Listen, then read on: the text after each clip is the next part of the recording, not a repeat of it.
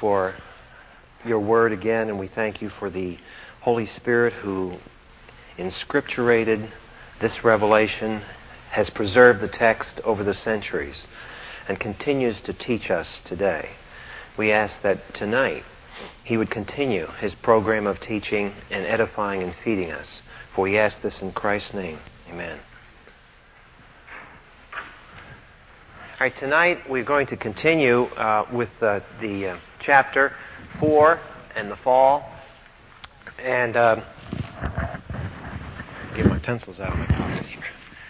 I want to just review again some of the basic principles that we've talked about in connection with Genesis chapter 3 and the event of the fall. Keep in mind that in this series we are touching only the highlights.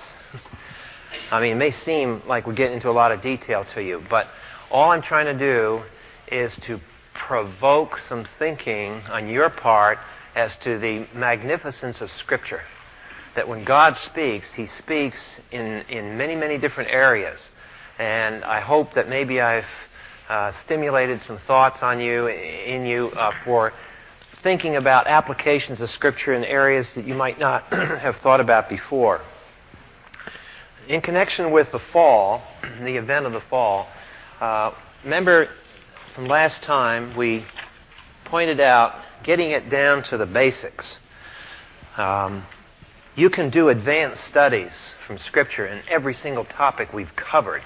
So don't think that we've covered anything in an advanced way. This is more of a survey of the basics. But what I've tried to do is boil down the boundary between truth and error. And at this point, when we come to the event, the second great event of Scripture, the fall of man and the result that fall has, we deal obviously with evil.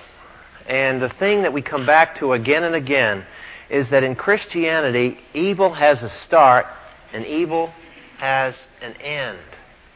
And we want to go back to this again and again. Next week, or next time we meet, which by the way, we're not going to meet next week because there'll be a special conference here at the chapel. So we can't meet here next week. So we're going to skip a week. So the notes that you have now that were handed out tonight will take you up, and the last page that you got handed is incomplete. I tried to finish chapter 4 and I couldn't make it. So we're going to have another handout after the one that you have. So the one that you picked up tonight is basically for 2 weeks from tonight. But we are going to wind up with the fall, and then we'll move on to Genesis 4, 5, and 6. If you'd like to read in the Scriptures ahead, you can start reading chapter 4, chapter 5, chapter 6, chapter 7, and chapter 8. So we'll speed up the number of chapters in the Bible we're covering. That's the next section we're going to work with. All right, in the fall, these are the two basic fundamental truths that separate biblical truth from error. And the carnal mind, the powers of darkness, and our flesh, and paganism, whatever you want to call the whole kit and caboodle, basically always holds to some form of this impersonal continuum where God, man, nature, rocks, and everything else are all part of the same mysterious universe. And that mysterious universe is both good and evil. Has always been good and evil, and will always be good and evil. That evil does not start, and evil does not end. This is a fundamental difference, and we want to be very sensitive to this as Christians.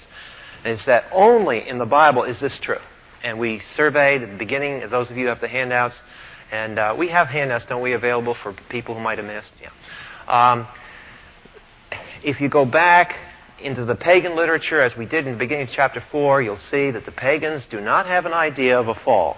They have something that looks like it. The gods get angry at the noise men make, and so they decide to penalize man, or some story like that. But the gods themselves are evil prior to that. So the gods are evil, man is evil, and there's no redemption from that. And if you'll just look at this diagram again and again, draw it out until it becomes very familiar to you, you'll see there's some powerful after effects of this. This looks like just innocent theory.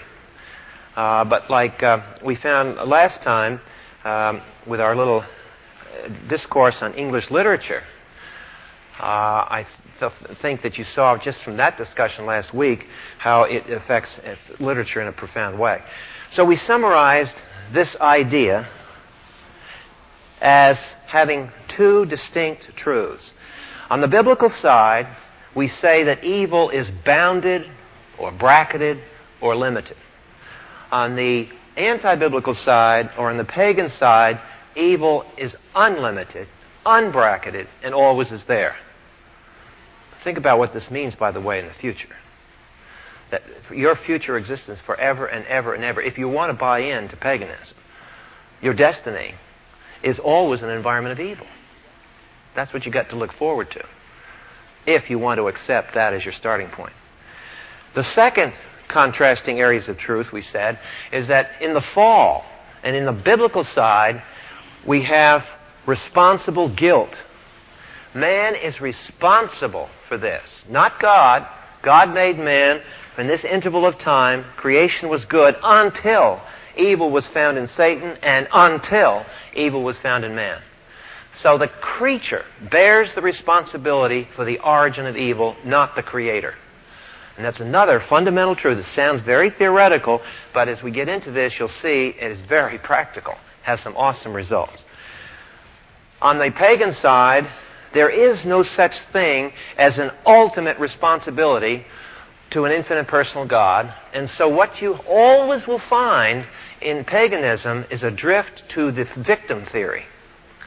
And we see that today. It was true in the ancient world. It has not changed today just because we think we're so smart. We talk about genetic codes and this and that. I'm sure you've read your newspapers and you've read stories about we're going to find the gene that does this, we're going to find the gene that does that, we're going to find the gene that does this, and so forth and so on, hoping, of course, that we can absolve ourselves from personal responsibility and blame it on our genes. It used to be we blamed it on how our mother raised us or something. But we always got to blame it on something else. Of course, it couldn't possibly be our choice. It would have to be always someone else's problem. And this is always a tendency. And it's not just people being facetious. It comes out of this. If evil always was there, nobody's responsible for it. And by saying that the Bible says that evil originated from the creature, that's the point where the creature is being held responsible. Okay. The next thing we want to cover and make sure we understand is going back to a point we made in chapter 3 when we gave this diagram on the limitations of human knowledge. And this is just a reminder that when we deal with the problem of evil, there are a lot of unanswered questions here. And so people draw the conclusion by saying, I don't see any reason for suffering and sorrow. There's no just reason for this. God is a bad God, so forth and so on. Well, let's go back to a point that we made when we covered that. We drew a little diagram, and we said, here's the way it looks. Here's the Creator, here's the creature. The question is that if there is no Creator, and we just have the universe, the problem is that man doesn't have infinite knowledge. He only has finite knowledge. And if there is to be any purpose to evil or purpose to anything, man has to make it up. Well, and we will see later as we go on to the lesson, in fact, the handout that you have now, just picked up tonight, deals with this issue further. But right now, I just want to review the outlines. And the Christian position is that there is a plan, that it does make sense, but that most of that plan is still in the mind of God, and He has not chosen to reveal all of that plan. He has revealed a lot about it. He is telling us about the unseen battle and the principalities and powers that are going on. He tells us about the purposes of evil, to glorify himself and so forth. But of course you can always ask a question, well, why did he choose to do it that way? And you can always back up the question. And the point is that God, we believe, has an adequate reason, and that reason is not only adequate, but that reason is also loving. God is not a bad God, and in spite of appearances, there is a reason, and he has that reason. So those are the fundamental truths. Now tonight, we start with page 58, and we deal with evil in man. We've dealt with the issue of God and evil. Now we come to evil in man. And this is not a very pleasant chapter, particularly if you happen to be an optimist about man's capabilities. So it's rather bleak material tonight. But as I point out, that unless we diagnose properly the problem, we're unlikely to prescribe a solution that's going to work. So we have a very bleak and dark portrayal of what evil has done in man. And I emphasize in the first paragraph there, and I want to emphasize it vocally here, all non-Christian religion tends to trivialize evil. And the result of that trivializing is that they have very weak coping solutions. That's why there's no real call for salvation. Because if you trivialize evil, the problem isn't that bad and doesn't require that radical a solution. And you'll always find this. Wherever you find salvation by works, which is true in every area outside of the biblical position, wherever you find some sort of salvation by works, Operation Bootstrap, I'm going to walk up and I'm going to generate all this righteousness. Wherever you find that tendency, behind it is a prior idea. And the idea is that I'm not really that bad to start with. Now what the Bible does, it portrays such a bad picture of where we are at, that it therefore demands a radical redemption. Hence the cross of Jesus Christ and nothing less. So the cross of Christ, to which we are obviously moving in biblical history, makes no sense unless you first accept the awful dimensions of the diagnosis. So let's look at the diagnosis. And now on page 58 we start, and what I've tried to do here in this is follow the same outline that you find in chapter 3. So if you've gone through chapter 3 and you know all those topics and subtopics, then all I'm doing here is showing the damage pattern. So we start off with the damage pattern to man's design, because in chapter 3 we covered man's design. Remember we said man is made up of body, man is made up of spirit. Then we dealt with the institutions, the social institutions of man. And what we're going to do tonight is we're going to go through man, his body, man, his spirit. Then we're going to go through all those divine institutions, and we're going to ask the question, what do the Scriptures say happened as a result of the fall? All right, let's look at what happens to the body. So we'll look at the design of man. Man has body, and man has spirit. And first we want to look at the effects of sin on the human body. So let's turn back to Genesis 2:17.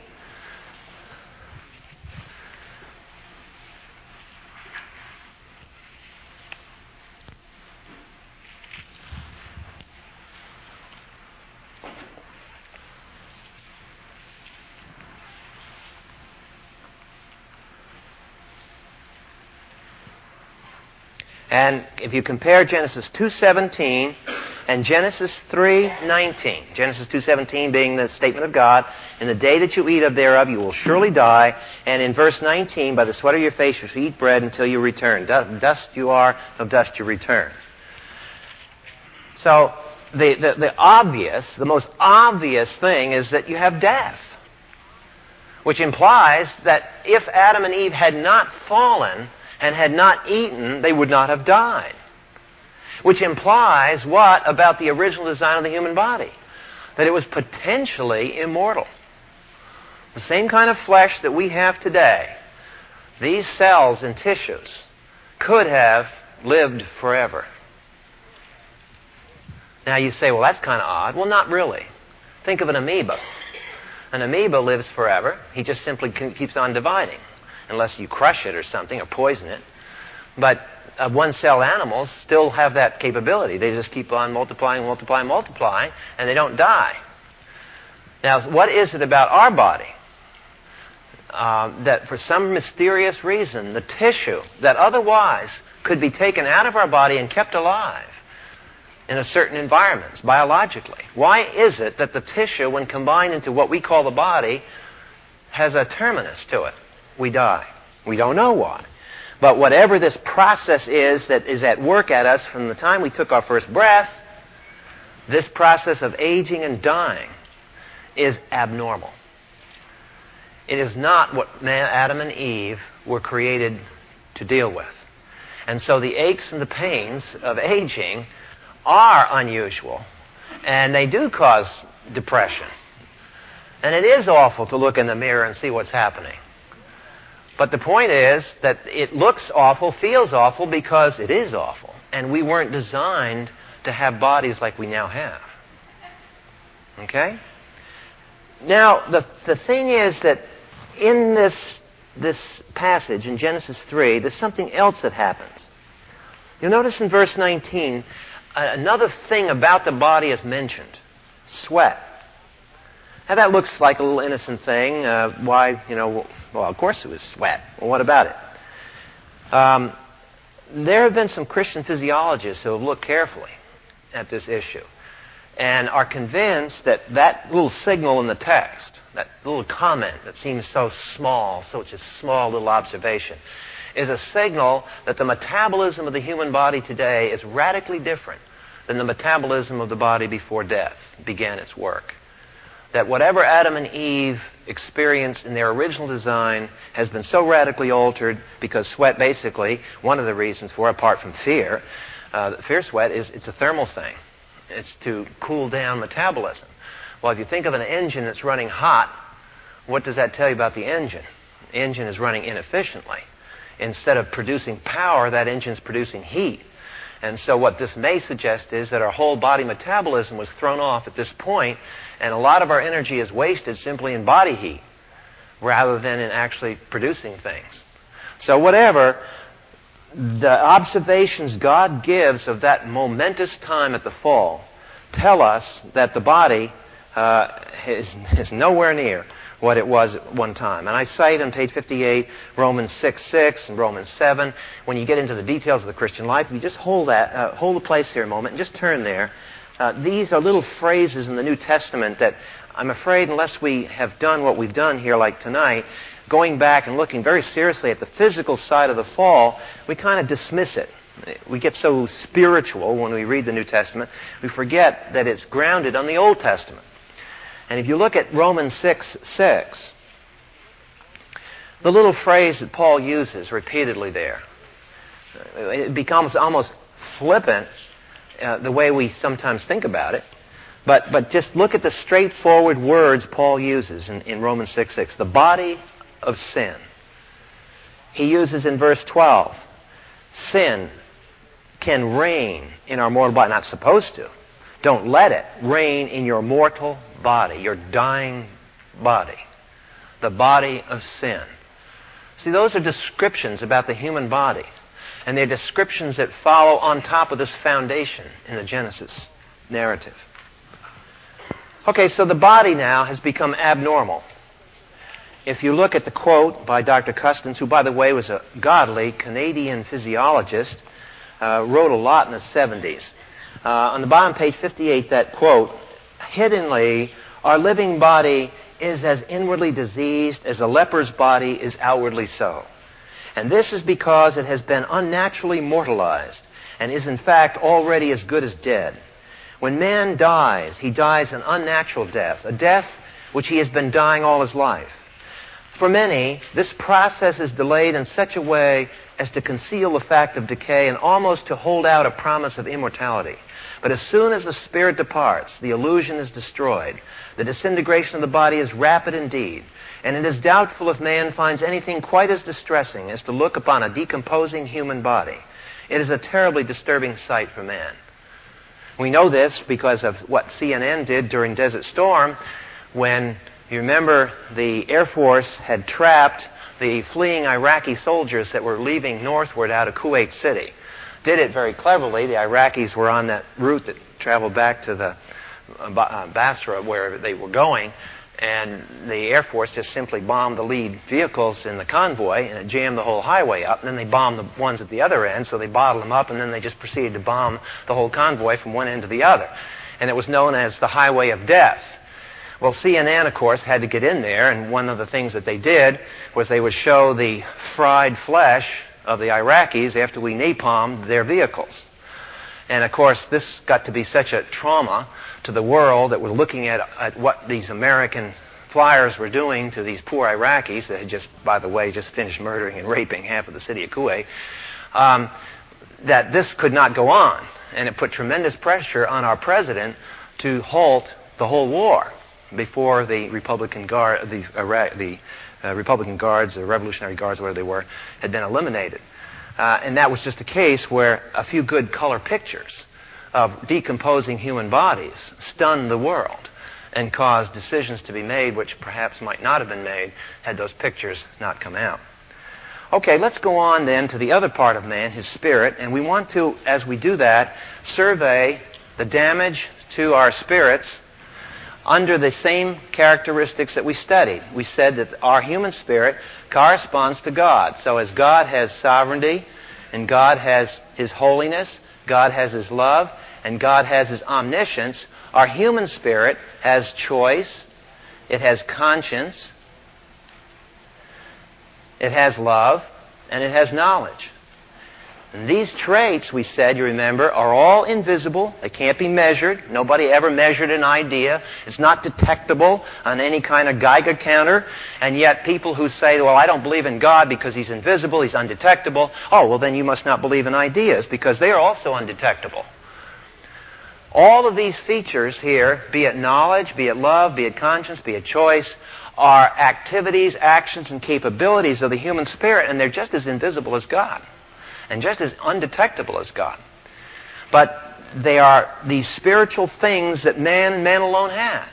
You may love your dog and your cat, but frankly, they don't have conscience. They do not have knowledge in the sense of man, a sense of a universal. So what we want to do then is survey damage patterns. So let's turn to Romans 3 and look at what happened to man's choice as a result of the fall. Because Paul looks back, dealing with the Roman world of his time, the mission field of his day, and he characterizes the human will. And he says in verse 10, there is none righteous, no, not one. There is none who understands. There is none who seeks after God. A very bleak view of the nature of man. Summarized, we can say that it's almost as though at the fall, the rebellious I will that Satan had said, I will become like the Most High, I will do this. It is almost like sin has frozen this in place. It's like our choicer has got jammed on the negative side. And we can't release it. We just have this thing, we want to rebel against all authority, and in particular, we want to rebel against God's authority. And it's inherent now to man. You've heard, when probably studying evolution, you've heard that the Lamarckian version of evolution says you can inherit an acquired characteristic. But have you ever thought that what we're talking about here is an acquired characteristic? Evil is an acquired characteristic that is inherited. At one point in time, it wasn't there. It became there, and we all inherited it from Adam and Eve. So, the choice, that thing that God gave us as creatures to freely obey, has been deeply damaged by sin and evil. And we come to conscience. Conscience is still there. Conscience is still inside. Conscience still does its work, but we have various ways of dealing with our conscience. Moral judgments. In order for the conscience to work, remember the conscience is an analog to God's holiness. God's holiness is the source of moral absolutes. For our conscience to work, it needs to have universals. Now let's think about what evil does, and we don't have to go very far because we can look at our own heart. What does evil always do to this? If you think about what it does, when you're struggling with a temptation or sin, the temptation is over whether that really is a sin, oftentimes. And we like to excuse it. Well, this isn't. And what we try to do is bottle up the conscience, so if this is the universal statement of what's right and what's wrong, we want a little exception right there. And that's wrong, and that's wrong, but there's my little safe zone. I can do my thing, and that's not wrong. But the moment that we do that, we've erased the power of a moral absolute. We've made the moral absolute for everybody else except for us. And this is why, since we're in Romans, and you turn to Romans chapter 2, this is precisely why Paul says in chapter 2, verse 1, he warns against this kind of judging. He says, "Therefore you are without excuse, every man who passes judgment. For in that you judge another, you condemn yourself. For you who judge practice the same things." In other words, he has to point this out.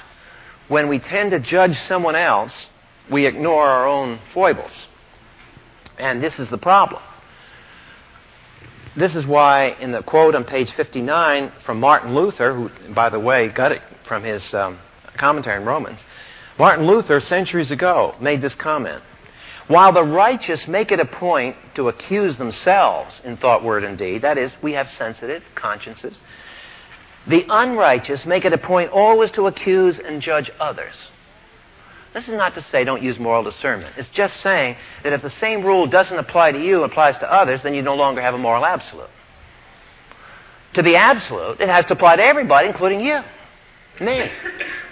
So what does evil do? We've seen it destroys the choice, the volition of man.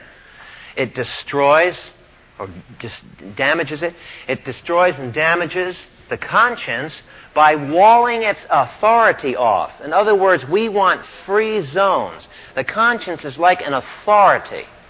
And evil brackets that authority. It restricts the conscience. One of the effects. And of course, like I said, once you restrict an absolute, it's no longer absolute. That's why paganism breeds moral relativism. Now, down at the bottom of page 59, I picked this quote. I couldn't help but pick this. It's a famous quote. Use it a lot. But this shows you what happens once you restrict conscience. And the other side knows this. T.H. Huxley, who was Darwin's spokesman in the 19th century, made this admission. "The thief and the murderer follow nature just as much as the philanthropist. Cosmic evolution is incompetent to furnish any better reason why what we call good is preferable to what we call bad than we had before." Clearly saw that once the carnal mind is let loose and absolutes are relativized, starting with our own hearts, there's nothing left after that. It's all gone. Okay, now we come to the quality of love on page 60. And evil has a draining effect on this. Again, love answers to God's attribute of love. In order to work, love is like a glass that's filled up and spills over. Well, it can't spill over until it's full. Now, the problem with love is that in order to be free to love, I first have to be secure. Now, all our lives we've been taught to think that the opposite of love is hatred. But isn't it striking that the Epistle of John, when John deals with love, he says the opposite of love is not hatred. The opposite of love is something else, unforecast. It's kind of unanticipated. He says the opposite of love is fear. Perfect love casts out fear. Now, why do you suppose that instead of love, hatred, this is why you always, when you read the text of Scripture, you want to watch out for your own, getting trapped on your own habits. Because the opposite of love, if you read Scripture, is fear. Now, what does that mean? Well, if you fear, security is on your mind. Your security. Self-security. As long as self-security is on your mind and uppermost, you aren't really free to love someone, because in loving someone else, you're vulnerable. And now all of a sudden, if you're not secure in yourself, you're going to have a hard time loving someone else. The presupposition, in other words, of an act of love is an act of security, an active sense of security. And so where you find whole generations and cultures that tend to be heartless and don't demonstrate a love, you find a whole generation of fearful people, busy and scurrying about trying to secure their own security. And after we get secure, then we'll be free to love. But evil makes everyone insecure, because the conscience, being violated, knows that it has to answer to him. And if I have a problem with him, and I have to answer to him, that really doesn't make me too secure at the most basic level of my life. If I have peace with God at that fundamental level in my soul, then I have a platform in which I can start loving. If I don't have that security, I got a problem, and that's got to be settled first. And that's why we have the gospel. You can't get the fruit of the gospel until you believe it, until that basic issue is settled. So sin has basically eroded and destroyed that quality of love. Now the last one is knowledge, and we said that knowledge is limited, but sin twists the knowledge. Knowledge now becomes a tool to reconstruct my perception of the world to make it fit what I want it to be. Knowledge has been deeply perverted by sin.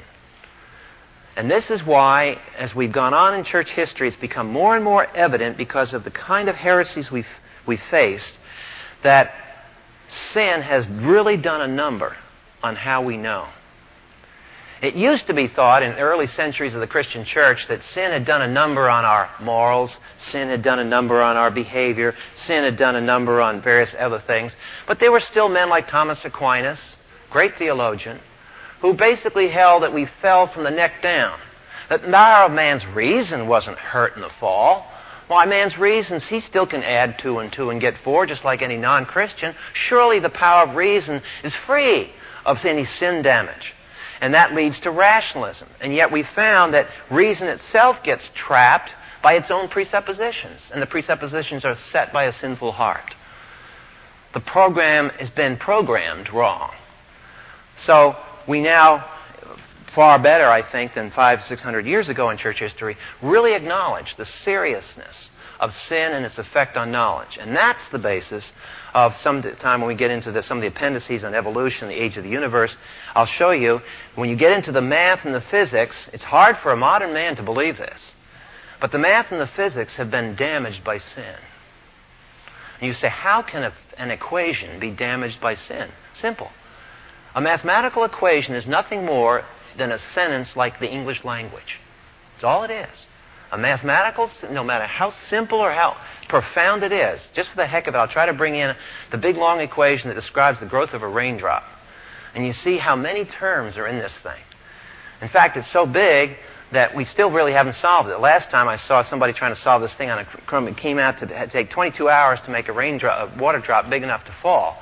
Well, in a thunderstorm, it happens in about 15 minutes. So obviously, God's solving the equation. Somehow, we don't really know how He's doing that. But this equation has a lot of terms in it. But what we're saying is that it's describing a picture. The math is but a symbolic picture of a concept. And it's the concept up here that has been sinfully perverted. So man has been deeply damaged in his design. All areas of his spirit, as well as his body, have now been touched by this damage pattern. All right, let's go now to the other effects of sin on man. And these are these divine institutions.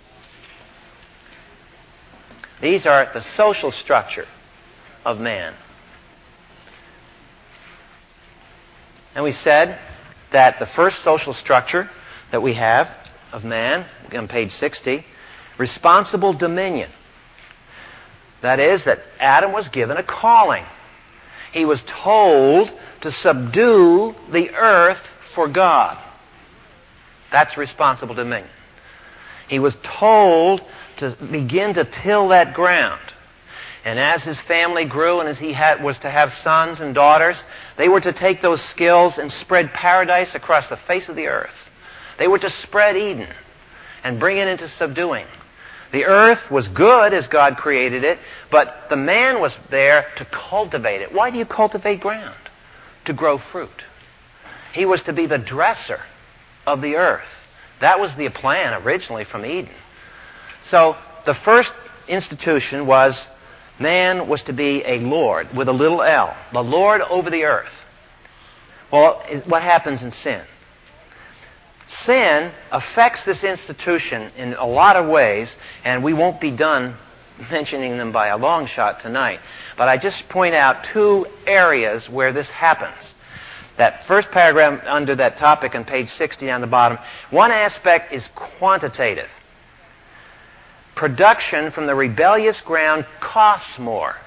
It is radically less efficient, yielding instead of easy harvests of sweet fruit, the unintended thorns and thistles after hours of sweat.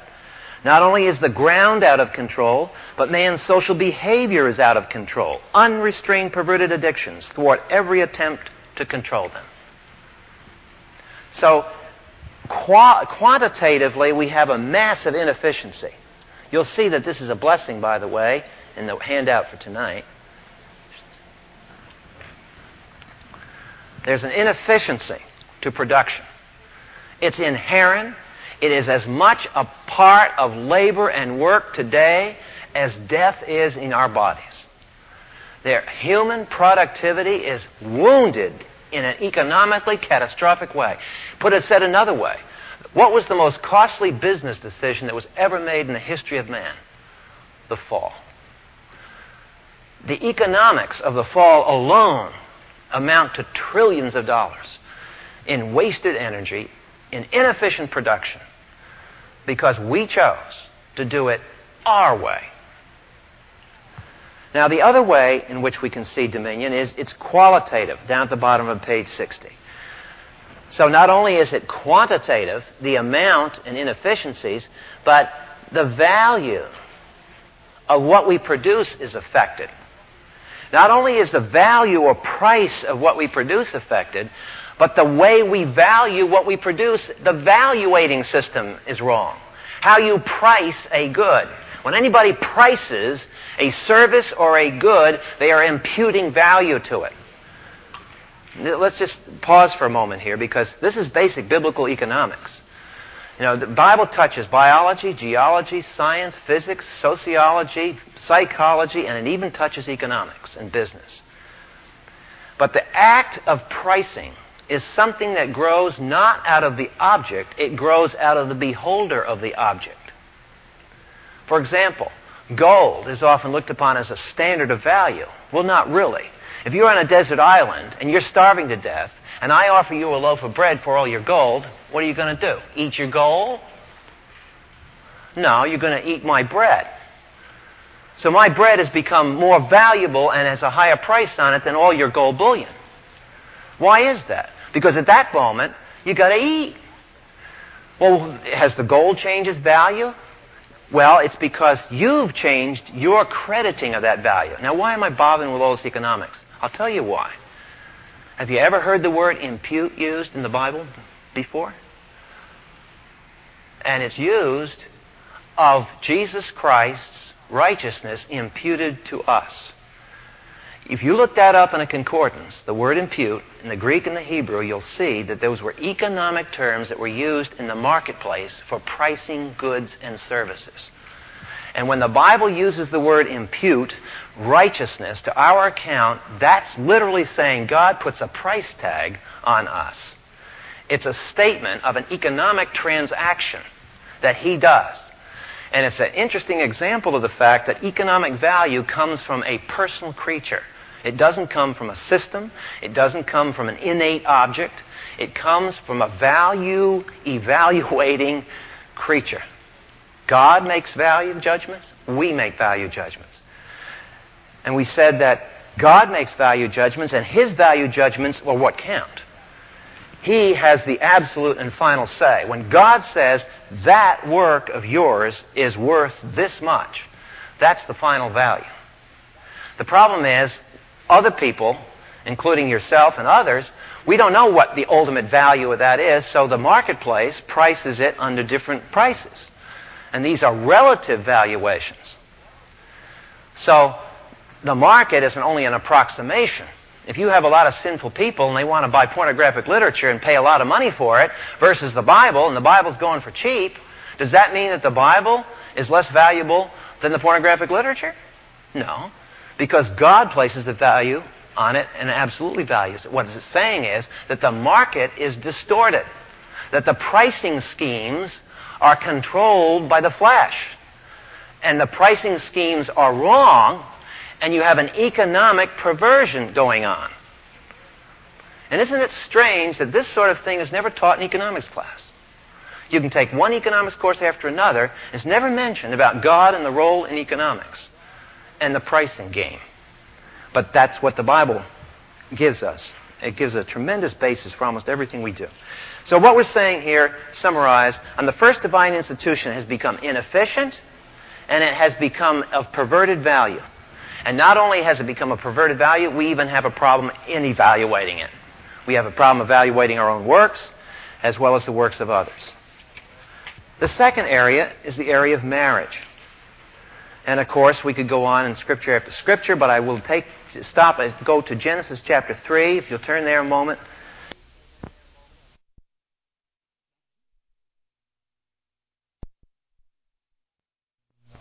And all kinds of other bizarre arrangements.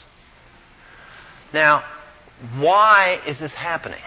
Because man has said that the damage, although he won't phrase it this way, the damage to marriage has made marriage a less than desirable institution. It's a failure. And that makes sense if you say that if husbands and wives have been arguing forever, as long as it's been marriage, then it is a useless institution. But go back to the diagram that we started with tonight, where we said, what was that fundamental axiom? That in the Christian position, there was a period when things were good, and it was not true that there was any sin in here. During that period, there was a marriage. After all, God married Adam and Eve. They didn't have any marital conflicts. It's possible not to. Men weren't created to have that. Marriage, by the way, notice, precedes the fall. And so in that period, there wasn't any. In this period, there is. Well, big news. That doesn't invalidate the institution. It just says the institution's been damaged. But the institution itself is not a mere convention. It's part of the structure of how God made man. But one of the interesting things in the Genesis text, if you look at it, in Genesis 3:16, the last two clauses of that verse, if you'll hold the place and at the same time you're looking there, flip the page and turn to chapter 4. And look at the last clause in verse 7 of chapter 4.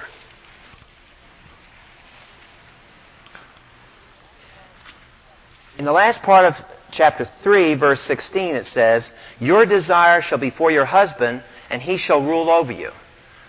Now, translators have, by the way they handle that connective there, that "and," they could also translate it "but." But if they translate the conjunction as a "but," then it makes the first part of that sentence conflict with the second part of the sentence. And of course, there have been some who said, well, that means that the wife's desire should be to the husband. Well, where were the desire before? I mean, this is part of a penalty text now. This is not a blessing text. So the desire for the husband must be somehow perverted, somehow abnormal. And that conjunction, "but he will rule over you," that sounds a little harsh. That wasn't in there back in Genesis 1. So we interpret then that however we look at that phrase in verse 16, it is in a cursing text, not a blessing text. So we have to interpret it in that context. Well, thankfully, the exact Hebrew construction occurs only a chapter later, and that's why if you turn to chapter 4, verse 7, I'll show you exactly where it occurs. that last two clauses of verse 7 of chapter 4, its desire is for you, but you must master it, though it's translated differently, at least in my translation, and may be in yours. In the Hebrew, it's exactly the same. Now, if you look in chapter 4, verse 7, it's quite clear in that verse what it means. If you do well, talking to Cain, if you do well, will not your countenance be lifted up? And if you do not do well, sin is crouching at the door, and its desire is for you, but you must master it.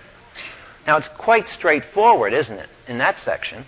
The idea there is that man wrestles with his flesh, with his sin nature, that wants to dominate him, but he must rule over it. All right, if we take that text and we move it back to chapter 3, and interpret chapter 3 in the light of it, that's the source of the war of the sexes. And translated in modern terms, there's the gender war going right on, right there. The desire will be for your husband to control him. And the man, he will try to control you. It's a control thing. Look elsewhere, too, in that cursing passage, or the discipline passage. If you look at the rest of verse 16 upward, notice how the woman is hurt in the fall. Then, while you're looking at verse 16, go down and look at verse 17, 18, and 19, and look at how the man is hurt by the fall. Do you notice a gender difference? The pattern of damage is different for the woman than it is for the man. And it's quite clear that it's gender-specific damage. And women are not affected by sin in the same way as men, and men are not affected by sin the same way as women. We are affected differently. And we are affected differently because God made us different. And as a result of that, when the damage came, it came differently. Man, in other words, to sum this up in the second divine institution damage, is the woman's primary pain and sorrow comes from problems in the home. Man's primarily problems, in verses 6, 17, 18, 19, come from going out in that field and trying to make a living. Now you think about it. Isn't that pretty valid? Think about your lives. Think about your homes. And think about your parents. Isn't that pretty true? That there's a gender difference going on here. And God's Word has it all centuries and centuries ago in this working out of the damage. Finally, then, we come to the third divine institution, the family. And that, too, has been damaged. And like marriage, we've tried to redefine the family. The family is now looked upon as an obsolete entity, as some sort of a social convention, arbitrarily picked by civilization, and maybe now we can redesign it or re-engineer it. Well, the Bible says the problem isn't in the design. The problem is in the sin damage to the design. In Genesis chapter 4, verse 8, sad, but where was the first murder? On the street with some hoodlum that didn't know his victim? Isn't it sad that the first murder is in families? Hatred for the siblings. Brother literally against brother. So sin rears its ugly head in the home, in the family. Oh, it does so on the streets too. But where does it do it first? It does it in the home. Sin is everywhere. The damage is devastating in every aspect. And of course, if you look at that passage there, I've given you plenty of verses to skim. All of this is very summary tonight, but I've tried to give you verses that point at least to some of the basic areas where sin has done its vast damage. Okay, now if you look at the last paragraph of the text on page 61, I say this: when faced with a corruption in each of these social structures, fallen man responds in several ways. One way is to reinterpret the struggles. That goes on right today in the front page of the paper in Time magazine. It's to reinterpret the struggles with sin in terms of economics. It's going on in Latin America. The Marxists and the Catholic Church have made us, not all the Catholic Church, but parts of the Catholic Church, particularly the Jesuits, and Marxist liberation theology has gone into Latin America and turned those societies upside down with revolutionary acts because they have submitted to the concept that it is not fundamentally a sin problem, it is fundamentally an economics problem. Now let's just stop there for a moment. Let's look at ideas and not just buy into anything that comes out in the newsprint or the 6 o'clock news, and think about it for a minute. If it's really true that economics is the problem, what have we just said biblically about economics? What's economics to deal with? It deals with values. In particular, it deals with how I evaluate something. But we've already said how I value something is controlled by my sin. Sin controls my valuation judgments. So you don't escape the problem by just simply pointing to economics, because sin is behind the economics, biblically. But Karl Marx, of course, didn't believe that, and Marx has taught the doctrine of class warfare. He has set class against class in every continent of this planet.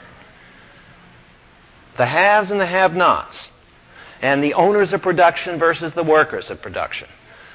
And the latest and silliest example of this is when two major U.S. corporations who are trying to work with the employees and the managers in teams were sued because they were told that the management and the workers cannot fraternize in meetings.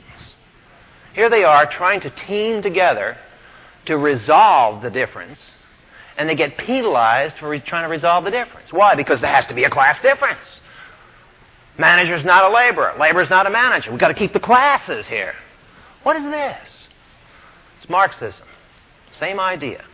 Is that the fundamental struggle is economic. It is not economic scripturally. It is sin. That's the struggle. Another example, as I point out, the race, making it a racial structure. And both black and white and Oriental do this. Every race does it. Come on. In Europe, the whites and the whites can't get together. In Africa, the blacks and the blacks can't get together. And the whites and the blacks can't get together. And the Orientals can't get together with the whites. And this goes on and on. It's all Noah's children here. Wait a minute. What's going on? There's no such thing as superior race. We all have the genes of Noah. All came off the same boat. So what's this class business? It's not race. It's sin. Sin has eaten away in every area. But we don't want to call it sin because that doesn't sound contemporary. And worst of all, if I call it sin, I bring up that boogeyman, personal responsibility. And I mustn't do that. I must make everyone a victim, especially myself. I always must make myself a victim, never accept personal responsibility. And if I can say it's my economic background or it's my racial background, I can avoid responsibility that way. I can pass it on to something else, blame someone else, blame shift. And then finally, we have, in the 20th century particularly, through Sigmund Freud and others, it's a psychological problem we have. O. Hobart Maurer was a psychologist in one of the states, I think it was in Ohio State. Now, he made a profound discovery. He went around the psychiatric ward, and he would walk up to patients that were diagnosed as catatonic schizophrenic, really out of it people. And he'd walk up to them, and he'd put his finger right in their face, and he says, I can get you out of here in 3 weeks if you just admit what the problem is. And I know your problem, because he do have a patient history. And this clown had ripped off the government, and he was embarrassed about his tax problem. And just one of these things capitulated and kept escalating. He tried to solve that one by embezzling money, and then the money got stolen, and it was a whole big knotted ball of wax. And the way you get out of this is you freak out. And it's not just pretended. I mean, you can actually freak out this way. But what O. Hobart Maurer wasn't even a Christian. Found out was, lo and behold, when these people started acknowledging personal responsibility, guess what happened? They stopped acting so crazy. The catatonic schizophrenia, not due to chemical, I mean, there's bona fide medical problems that have to be dealt with chemical. I'm not saying that. I'm just saying, O. Hobart Maurer and people like him have done very careful research and found out much of what we call mental illness is simply due to escapisms around personal responsibility. And one of the interesting statistics in the 20th century, quite embarrassing, is the fact if you take a control group of people who have mental problems and you take the other people who go for treatment, guess which one resolves their problems faster? No difference. Well, what does that tell you? Something's going wrong here. I mean, we pour in hundreds and thousands of dollars in therapy over here and zero over here, and we don't get any statistical difference? Tells me that it's wasted therapy. Or it's mistargeted. And that's the whole point. We misread the results of sin. And those are three classic 20th century responses that have gone on for more than 20th century.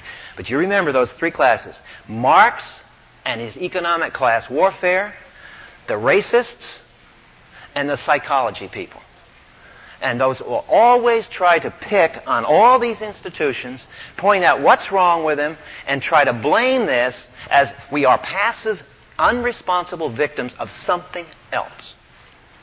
And as Christians, I'm sorry, we can't agree to that.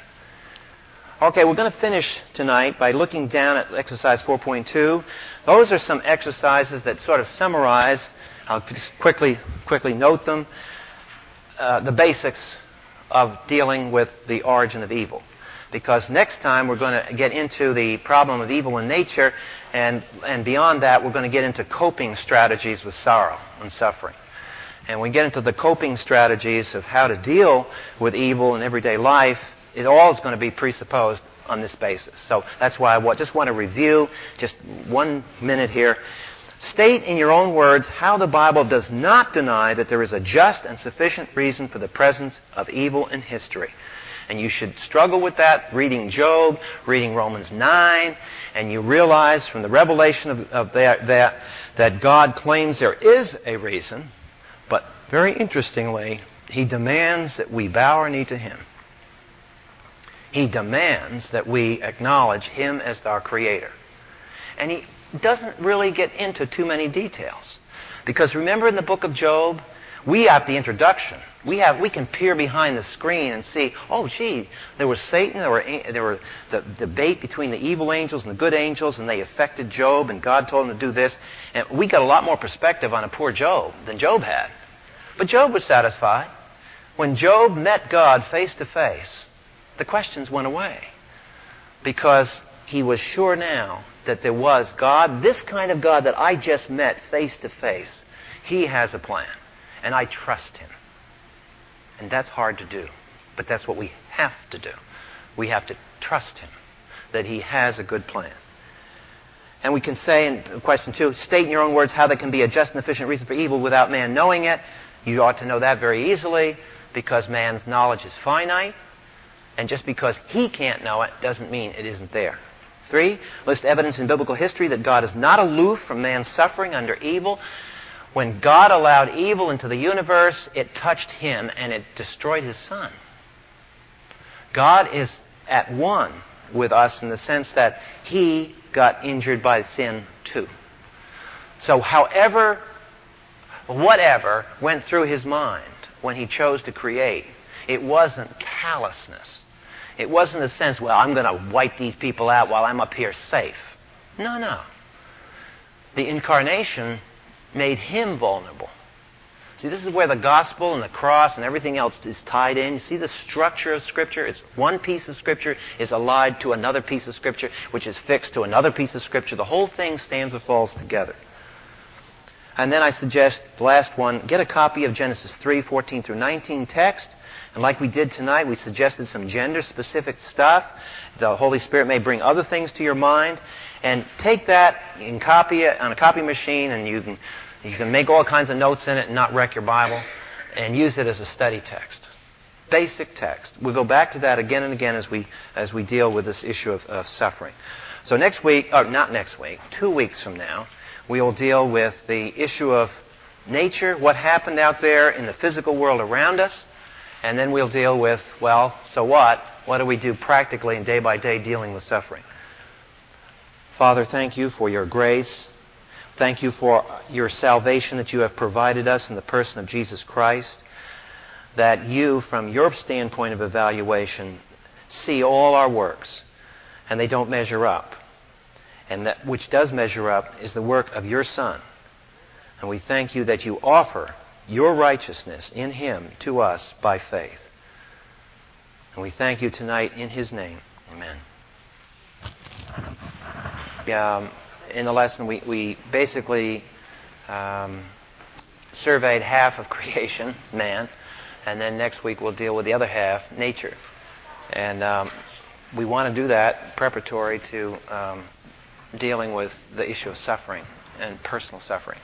It does no good, I found out after numerous attempts, to talk about personal suffering and sorrows and how do you respond to those if these background things aren't dealt with. So that's why I wanted to do that way. So if there are any questions, we'll toss it up. But we won't spend too much time tonight.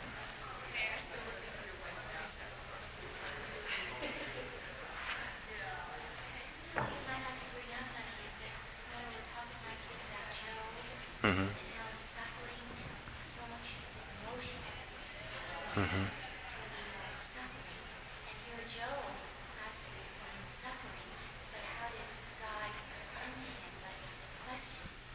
Oh, I'm going to deal with suffering on the notes that I just handed out tonight for 2 weeks from now. But you're right. And one of the things that you see in the Scriptures is that the Bible is quite realistic. And the emphasis is really on what you think. And Carol and I have been kind of batting this around ever since we went through that Job passage. And God sounds so ferocious and uncompassionate to Job when he confronts him, almost ridiculing him. And but then if you stop and look at what God is saying to Job, it's all questions. Now, if you think about it, why do you ask questions? Well, if a person is emotionally upset, angry, or just depressed, or hurting, what happens when you ask them a question? Well, you get the mind working. And I think it's very interesting that you see this pattern even at the cross. It's interesting. When the soldiers went to offer Jesus while He's dying for our sins, basically a drug, that was done universally in Roman crucifixions to at least act as an anesthetic. And you remember Jesus refused it. And it's interesting that in the course of bearing our sin and going through that tremendous time of suffering, Jesus insisted on the full use of His mind. That He had to cope. You don't believe with your emotions. You believe, and it's not just your mind, I grant you that. It's the Spirit through the mind. But nevertheless, it is the Spirit through the mind. And the mind has to function. It can't just sit in a passive catatonic state and expect to cope with suffering. It won't work that way. When you pray with your mind. Yes, it is the Spirit. And yes, the Spirit works because ultimately the mind is a function of the Spirit. And we're not trying to knock the fact that, we're not talking about just bare intellect here. We're talking about the fact that language, talking, is a mental thing. And when God speaks, He expects us to respond in language and carry on a conversation, even when we're in pain. And Job is a good example of that. I mean, the man had economic disaster, his family part, he had disease, he had boils. In every area of his life, he was touched with sorrow and heartache. And in the middle of all that horror, God comes in and says, let's have a theological discussion. And it just sounds so at first glance irrelevant to this guy. And then you have to ask yourself, well, if I'm reading the text and I get this impression that it's irrelevant, probably it's me that's irrelevant. I'm misreading this text somehow. Lord, show my eyes, open my eyes, to let me come here. You're not that kind of a God to be irrelevant, and you're not playing games with a guy. Show me why you're doing what you're doing. And you go to Romans 9, which I also cite in the notes. I guess I passed out or will pass out. Here Paul is in deep grief over the fact that he knows Jews are going to hell. Romans 9:1. He's just wished he could go to hell in place of his fellow Jewish brethren. And he's obviously in deep grief. And yet, not 10 verses go by in that chapter, and what do you see? He's quoting the verse that says, I will have mercy on whom I will have mercy, and I will damn who I will damn. Well, how does that resolve the sorrow and the grief of the first verse? It does. Because at the end of all that passage, he says, oh, the depth and the riches of Him from whom, to whom, and through whom are all things. Paul has resolved his suffering and sorrow and his grief. But it wasn't without this very tough, strong meeting with God. So that's, I think, a good illustration, several good illustrations. Yes, Debbie?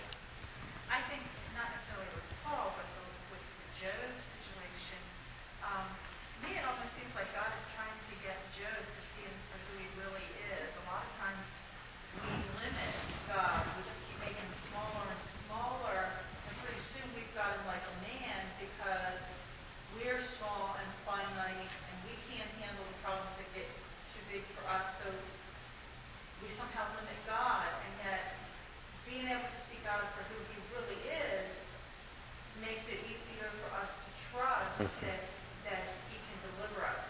Because He's the same one. The Lord who created heaven and earth will deliver me. That's not quoting word for word, but one of the Psalms. And when you think about that, you think, well, gee whiz, if we're talking about the literal God that created the heavens and this earth that we stand on, if He could do that, then our problems are a lot smaller to Him than they were. Yeah. And that basically what Debbie just said is my conclusion from you study every one of these suffering texts. Because after all, we don't want to create our own little policies here. We want to be, as faithful Christians, faithful to the text. And if you go to the texts that deal with suffering, you come out with exactly that. What basically God seems to want us to do is go back to the basics and look at Him. And particularly is that necessary when we're in grief, because when you're suffering, you're basically in shock. A shock of some degree. And your emotions are running 110%. And what you don't want, we crave a pat on the back and nice pleasant words. And it's not that God doesn't want to give those to us, but it's so much more important that we see who He is. And I think in that Job thing, God cuts right through the smog. Job has, it's like the surgeon's scalpel. Gosh, it hurts to cut. But he goes for it and gets to the issue.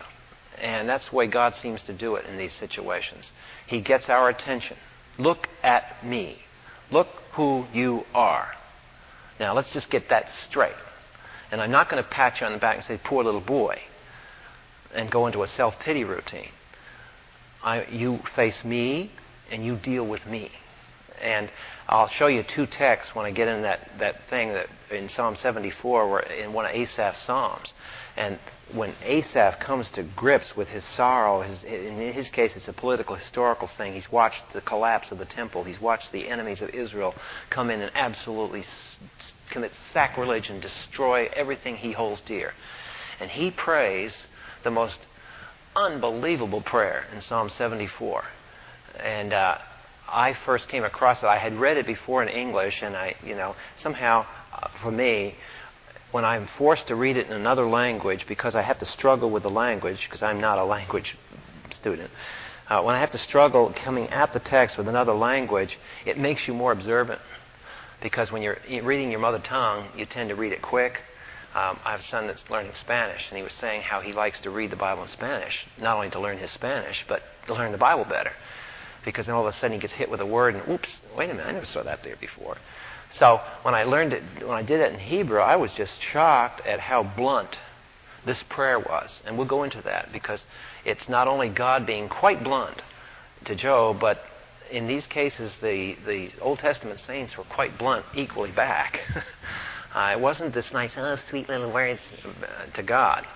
These guys were hurting, and they wanted answers, and they were saying, let's do it. What's going on here? And I'm sure that if Asaph got up here in the middle of a prayer meeting and prayed what he prayed in Psalm 74, there'd be more than 2 or 3 people out here wondering about his spirituality. And yet it's in the text. It's in the text. Yeah. We were just talking about how God cursed man, woman, and the serpent.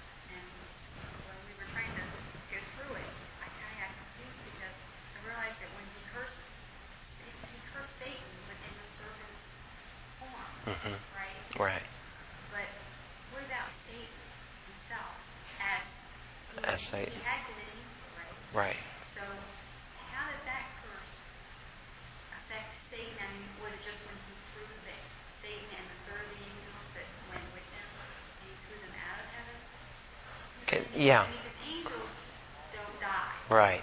So Paul has brought up a very interesting question here, and that is and that's the mystery, and that's one of the difficult things. Of course, a lot of Christians disagree on where Satan fell. Did he fall, after creation in Genesis 1:1, at 2, somewhere just prior to that garden sequence, or did in fact he fall in Genesis 1:2? And there's been a debate in the church about that.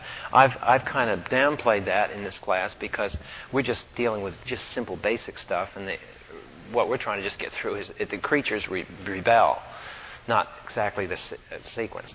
But as far as Satan being cursed, he obviously has been judged in some sense.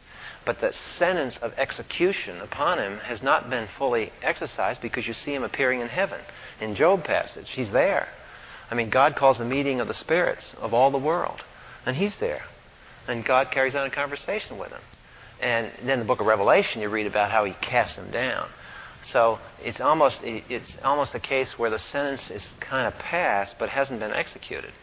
And that in turn, that little thing that you all are dealing with about Satan and the judgment, that in church history has been a matter of lively debate as to the possible explanation for human history.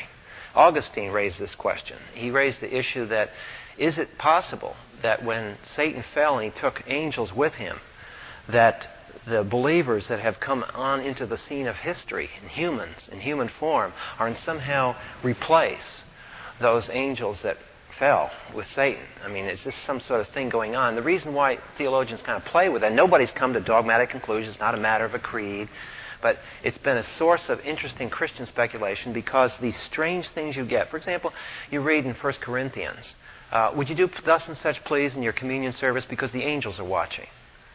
Well, why do we worry about what the angels are watching in our communion service? Well, they are. And apparently we're supposed to be doing things that they're watching, and we have to consider them. And here they are, invisible. We can't talk to them. They don't talk to us, and yet they're apparently watching us all the time. In Ephesians, Paul makes the definite statement that they sit here and they're watching us. Now, whether that refers both to Satan and the good angels and the bad guys, I don't know. But that's a whole other dimension. And it's not that we should worry about it, but Satan is definitely under God's sovereign control, because in the very Job passage, what does Satan have to do to get to Job? He has to get permission. So he doesn't go anywhere unless God first gives him permission to do something. And then, of course, you get into the evil question. Well, then why does God let this guy loose? Why don't he tighten up the leash a little bit? And we don't know. We just trust him that he's doing it. We seem to know, and the neat thing is if you play chess, and I'm not a big chess player, but if you play chess, the chess masters are masters at letting you move first, and then they've got it all planned 6 plays, 8 plays down the range, how they're going to ace you and take your men out. And if you can think of a master chess player, that's how God seems to rule. He doesn't come in and knock all the pieces off the board. He says, come get me. And then all of a sudden Satan advances his piece and point, point, point.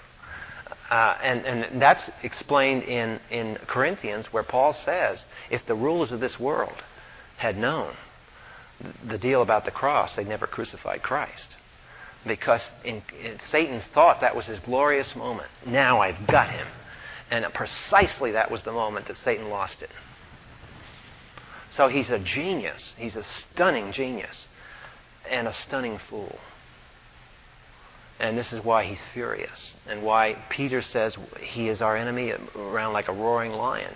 Because somehow we are identified as the cause of his downfall. We are identified with Christ that way, so he hates us very much. So all of that's into the suffering, and we're going to get into that a little bit when this doctrine of suffering. I dare not get into it a lot because I don't have that space, and I don't mean to get into these details. But as to when Satan fell, I personally am thinking more and more that he fell not in Genesis 1-2. I think my personal belief is that I think he fell between the end of Genesis 2 and before Genesis 3. And that's when he did it. But whatever. The issue there is that God did sentence him because he's executing the sentence. Yes. That was like what filled, it's not a created essence, it filled the vacuum that was there from allowing choice for the people. Evil? Yeah. It's not created. Right? No, it's not created. So it just kind of It's a originated in that vacuum that's there when you give choice to people. Well, we have to be careful there, Marcia, because in that notes where I deal with that problem of evil and God, I carefully note you'll see a paragraph where I struggle with that, where I try to state it theoretically is possible for God to have created creatures with genuine free will who never sinned. Jesus being one of them in his humanity. 2/3 of the angels being a lot more. So it's possible for God to have created creatures that would have chosen. The question is, well, why did he choose creatures that he knew very well would not choose, would rebel against him? And that's the question that the unbeliever likes to say, ha, you Christians, your God is a bad God. And we have to respond by saying, after we politely inform them that they haven't got any answer at all, so before they knock ours, they better come up with at least one. That the issue there is that we trust him on the basis of what we know of his character, and we leave it there for now. But what evil is, that's another $64,000 question, and theologians have struggled with that. But it's it's something you can chew on for years. But we just know if we keep with the text of Scripture, just keep with the text of what God has told us, sin has power. That's why we struggle with it. That's why the only power victorious over it is Christ and the Holy Spirit, the exchange life that we have next conference. And we have to have that appreciation for its power and never to take sin as some sort of a easy to triumph over thing. It isn't.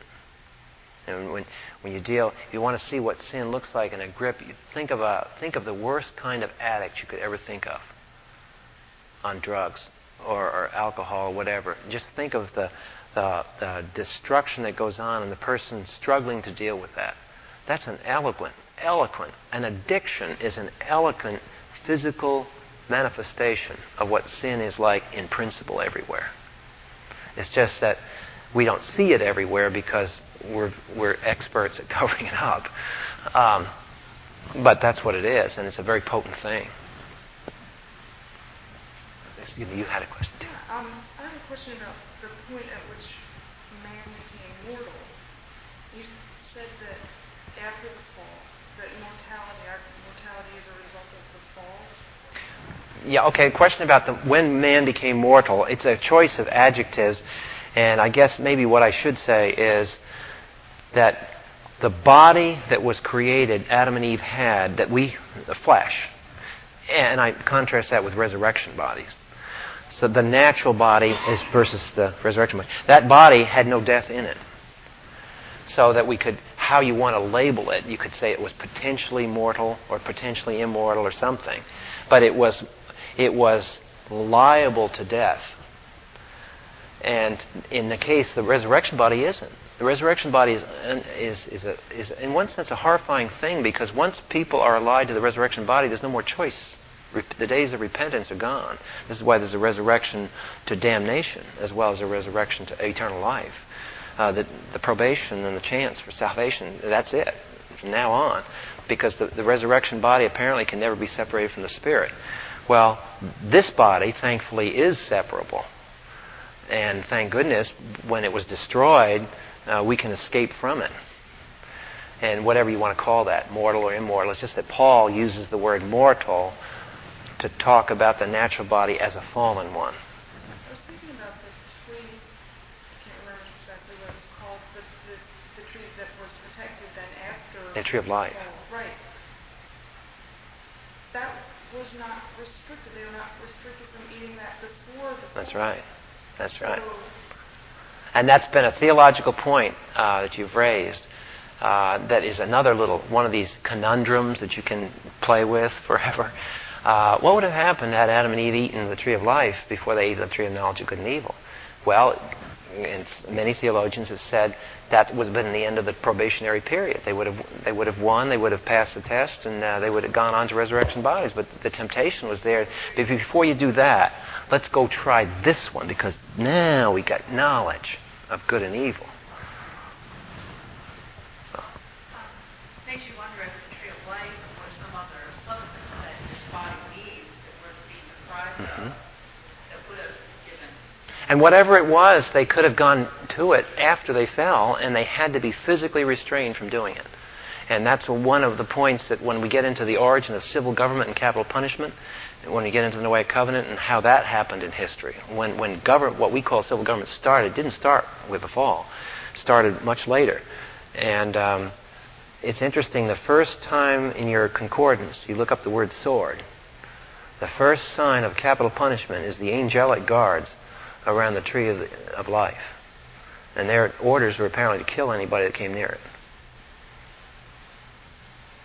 I think it was Phil, I know about what you said about economics. A lot of times we judge things, we look at situations and we judge them to be economically unfair, and I never really associated that with a result of sin or a result of the fall. I just, the pricing of things, where you see children who, do not have enough, or let's say, just even the simple thing of, firemen who risk their lives get paid less than someone who's playing baseball. It just seems unfair. It doesn't feel great in our heart, and I never quite associated that with being a result of sin. The marketplace, the free market, again, we could go into biblical economics, and I'm not an economics person. It's just that I've read some of these areas out of curiosity. But just to quickly sum up the question period, because I know some of you have to go.